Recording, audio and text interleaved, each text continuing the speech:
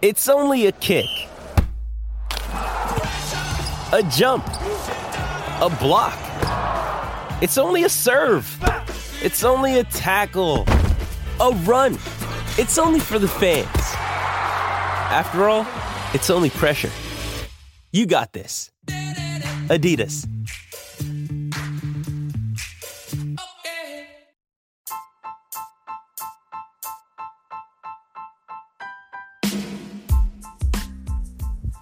Hey there, welcome to The Tint. I'm your host, Scott Fellman, and it's time for another foray into the world of aquariums from a slightly different perspective. You know, I'm not immune to any of these temptations I might encounter along the way to my ultimate goals in the aquarium hobby, but trust me, there's always that part of me which falls headlong into that, that shiny object syndrome. Something cool catches my eye along the way, and there I go, off on a tangent, researching and, considering ways to modify my plan, complete with justification when something cool becomes available. Just because I said it's going to be an Asian blackwater stream with Rasbora doesn't mean that I can't have a few of those Copella arnoldii there. I mean, there's splash frickin' tetras, hello, right? Yeah, okay, that kind of stuff. Now, the reality is that I almost never actually do it. And for some reason, I consider mixing fishes from different regions geographic transgressions. And for years, I've denied myself the opportunity to grab some of the cool fishes that I see because of my pathetic, rigid adherence to some unwritten rule that I created for myself. The reality is, these types of diverse stocking plants have been a staple of the hobby for generations. I mean, yeah, that's how the classic community tank, which we've loved for decades, is created, right? The best combination of cool fishes, regardless of origin, which happen to catch our fancy, right? As long as they're physically compatible, come from environments or are kept in an environment where everybody seems to be happy and healthy, does it really matter? I mean, nothing is wrong with that, right? I mean, does every, salad we make have to have ingredients from the same farm? I know, weak or not, that's kind of the same argument that would make me feel better anyway, right? But look, I'd have such guilt if I actually did something about it and actually created one of these systems. As I stare at my Southeast Asia-inspired Blackwater aquarium, which I'm kind of getting bored of, by the way, with the fish that are regionally accurate, but would likely never be found together in nature, I can't help but reflect on my philosophies on theme and stuff like that, and the occasional tangents that I take. In past years, I'd often further justify these little tangents, which lead to a broader, geographically absurd array of fishes with almost logical thoughts like, well, that little tetra from Colombia looks an awful lot like some of those random Rasbora that you see in Asian streams. I mean, yeah, so I'd go down that way. I would justify these decisions to myself just like that. Again, however, these were all theoretical. I almost never actually executed on them. Now, over the years, I became even more focused, of course. I'd go to the other extreme at times. I'd tell myself that unless every fish in the tank, regardless of the fact that it's from the same region, is wild caught, then one could make an argument that this is actually off plan, stupid shit like that. Well, somehow anyways. I mean, a South American tetra bred on an Asian fish farm from stock that's been there for 28 generations. Well, how do you quantify that, right? Yeah, that's a good argument or guilt diminisher, right? It's absurd. The sad truth is, though, unless you're one of those people who's absolutely obsessed with complete authenticity, or if you're entered into one of those ultra-regulated, carefully scrutinized Snobfest Biotope aquarium contests, it likely doesn't matter all that much, right? Having generally geographically proximate fishes in that same tank has always been a sort of standard for me personally. Somehow I'm totally comfortable with that. I've always felt that the fishes are from the same general region, even if it's not from the exact locale or ecological niche, that they'll probably not interact all that much differently than they would if they were in some other random species from their own habitat, right? I mean, a dachshund and a golden retriever are both dogs, and, well, yeah, you can argue this one as much as you want, I suppose. I mean, probably, right? Now, sure, if you're like me, you'll carry with you that personal, mark of shame and, yeah, some feelings of guilt for as long as you own the tank, or perhaps until your overwhelming horror at having made this geographic transgression finally takes you down and forces you to remove the offending fishes into a tank of their own, hopefully with more geographically appropriate tank baits, of course. It's kind of ridiculous. Or is it? Well, it likely is. In fact, I'm sure that it is. I mean, it's one thing to keep fishes from various blackwater habitats in, say, Brazil. It's quite another to keep fishes from Brazil with fishes from, I don't know, let's say Borneo in the same tank. On the other hand, are fishes from different parts of the world that physiologically dissimilar? I mean, sure, fishes evolved over eons to take on specific characteristics that were likely adaptations to specific environmental conditions that they'd encounter. Although I've often wondered whether or not the chemical and the ecological characteristics of a blackwater stream with a pH of 4.8 in Borneo is that much different, at least generally speaking, than an Amazonian igarapé with the same pH, right? I mean, sure, there are probably some subtle flora, fauna, geological differences which impact the chemical composition on a level we as hobbyists are not even able to distinguish, but are they that much different? I wonder, not that you ever would, for obvious reasons, but if you transplanted, say, a rasbora from a stream in Southeast Asia to a jungle stream in the rainforests of Brazil, or a Nanostomus to a Sarawak jungle stream, could the fish adapt? I mean, they may have slightly different food sources or ways of finding them, but could the fish adapt?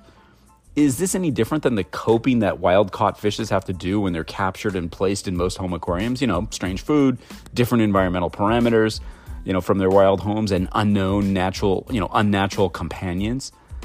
Now, recently I had a discussion with one of my best aquarium friends, Jake Adams of Reef Builders, and Jake and I were talking about my new reef aquarium. I totally turned to him for advice, like I think you all should if you listen to his blog with Mark Vanderwall called Reef Therapy. It's literally my favorite blog in the whole world, so please check it out. You'll love it. If you have any interest in reef aquariums, it literally is therapy, and it'll set you right, trust me. Anyway, I was talking to Jake, and I was sharing with him this guilt I carry about wanting to keep a bunch of Royal Grama loreto, one of my favorite all-time fishes, in my Indo-Pacific coral tank. The problem in my mind, and I say problem in air quotes, was that the Royal Grama, gorgeous though it may be, is native to the tropical West Atlantic and the Caribbean. And Jake, in his infinite wisdom, born of a lifetime of high-level reef keeping and aquarium keeping in general, was like, dude, just keep them. They're gorgeous. And, it went a little further than that, but it dawned on me that this was the 100% correct answer. First of all, I found over the years that Jake is right, 100% of the time when it comes to fish stuff anyway. But his point was there's absolutely no harm in keeping this amazingly beautiful fish with all of my Pacific corals. It meets every criteria for a perfect reef tank inhabitant, with the tiny exception that it comes from the Atlantic, and 97% of all the corals that we keep in the aquarium hobby come from the Indo-Pacific. Why the hell do I stress over this? Who cares? The absurdity of my geographic prejudice and arguments melts away when I subject my selection to simple questions. Can the fish live among Pacific corals? Is there some physiochemical difference between the water in the Indo-Pacific and the tropical West Atlantic? No, seawater is seawater. Other than perhaps minor density variations, there are few major chemical differences between seawater in various parts of the world. Of course, with freshwater fishes, environmental conditions are super varied, and one could ask tougher questions when considering placing, say, African stream fishes in a South American-inspired environment. And South America is such a broad stroke, right? There's so many different types of environments in South America, ranging from hard and alkaline, karstic environments to super blackwater environments to everything in between. Now, I wonder, is there sort of a stress that would arise under all of these conditions? Could these subtle stresses that we subject fishes to when we keep them with other fishes outside of in environments that are slightly different than what they evolved in, could these stresses be the reasons why so many fishes are elusive for long periods of time in the hobby when it comes to spawning them? I ponder this in the context of our botanical method aquariums, our focus on more natural-looking and functioning aquatic ecosystems. Yet I think, again, that blackwater conditions, for example, are fairly similar, gulp, they're fairly similar in different parts of the world. They're caused by the same thing, typically geological factors. And I have a hunch that fishes which come from Southeast Asian blackwater habitats can do just fine in the South American-inspired blackwater habitats that we create. It's about the water's chemical characteristics and physical environment more than anything else, right? Could it be why we're seeing more and more success with blackwater fishes kept in more realistic habitats and environmental conditions?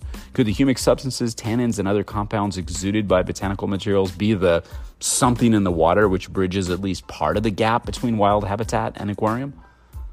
The idea of using materials like leaves, seed pods, stems, etc., which to a great extent mimic both the form and function of these wild habitats where our fishes come from, at least gives us the ability to fully explore the concept, right? I mean, one could even take the argument about geographic suitability into our game. I mean, we could ponder if a Cariniana legalis seed pod from Brazil that added to our Asian-themed tank would somehow be detrimental to our fishes, or maybe perhaps not as physiologically beneficial as a more geographically appropriate Sterculia pod from Thailand. I mean, we could, yet wouldn't that literally be like splitting hairs? I mean, most of these materials have some of the similar compounds in them, tannins, lignins. There's thousands of different compounds that are possible, but I mean, a plant is a plant, right? Some might have slightly higher concentrations of some things from the soil or whatever, but I mean, where does it end? And to what benefit or detriment would we be experiencing as a result of our decision to include or exclude a specific botanical piece of wood, a substrate, or other material in our so-called 100% authentic, geographically focused aquarium anyway? A lot of you ask me about what botanical materials to use for specific types of fishes or their habitats, and it's a good question, one which has a bunch of different answers, actually. Now, many of you ask about botanicals from specific geological regions because you're looking to create a Southeast Asian or Amazonian or West African themed tank. And these are really cool inquiries because it demonstrates that we've reached a phase in the botanical method aquarium world of trying to recreate aspects of specific geographic ecological niches in our tanks. I love that we're all applying our love of botanical materials for specific reasons in our aquariums.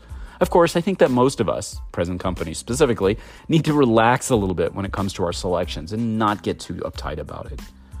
Now, if you're really hardcore about every botanical being strictly from the region in which your fishes are found, make use of the, admittedly long-winded, but make use of the descriptions on our website product pages for each botanical. We list the geographic origin and sometimes a little background stories. And some botanicals are very specific to one country, for example, Brazil, where some will simply be listed from South America because they're not necessarily limited to one country in the region. Now, the important thing to know is that many of the botanicals we offer are found in various parts of the world and can sort of represent materials found in a specific geographic region or environment. Some are circumtropical or come from plants which have been transplanted by man throughout the world. Most of our items, however, fall into the category that we've often referred to, rather unprofessionally, I must confess, as generic tropical. Stuff that represents the materials that you might find in a tropical aquatic ecosystem anywhere in the world.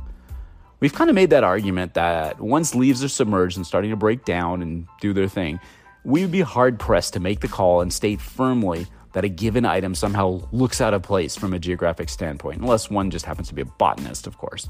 Now, again, it's been my personal opinion that you can utilize whatever items you want in virtually any situation, because even an Asian botanical perfectly represents a botanical item from, say, Africa or South America, especially once it's down and wet and covered in detritus, that little patina, biofilm, whatever.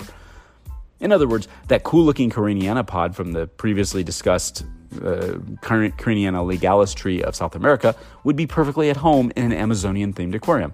But it would also be perfectly acceptable to use in a Southeast Asian or African-themed tank, as it resembles some of the botanical materials that are found in the aquatic habitats of these regions, and it likely performs some of the same, functions as analogous materials actually found within the Southeast Asian region. It's generic tropical.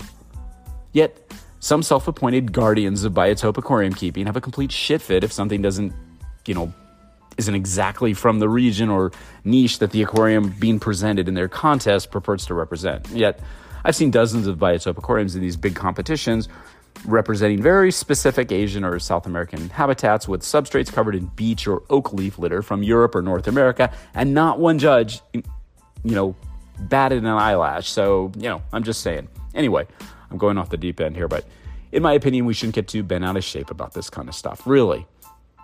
And to make things even more interesting, let's ponder for a moment exactly how botanical materials, which are found in the tropical waters, actually get there in the first place.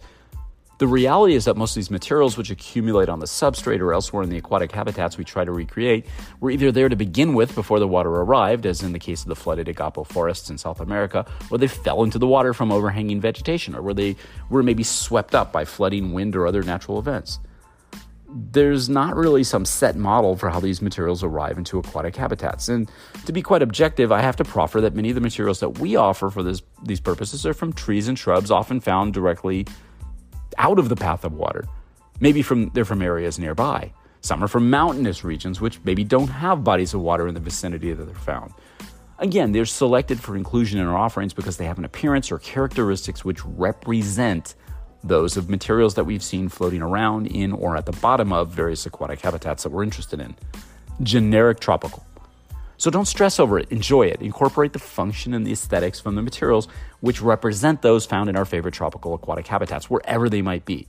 Learn about the habitat and how materials accumulate in the water, how the water and the land influence each other, and how these materials influence the fishes that live in them. And add whatever fishes you love, regardless of what part of the world they come from. These geographic transgressions are entirely forgivable, trust me. Oh, and your aquarium will look cool too. You will. And finally, circling back, don't be like me creating self-imposed, embargoes on keeping various groups of fishes together in your tank, despite the fact that these otherwise perfectly compatible fishes come from different parts of the world. Life's too short and the hobby's much too fun to retract yourself like I have. Just enjoy your fishes, regardless of what continent they're found in and what kind of tank you choose to enjoy them in.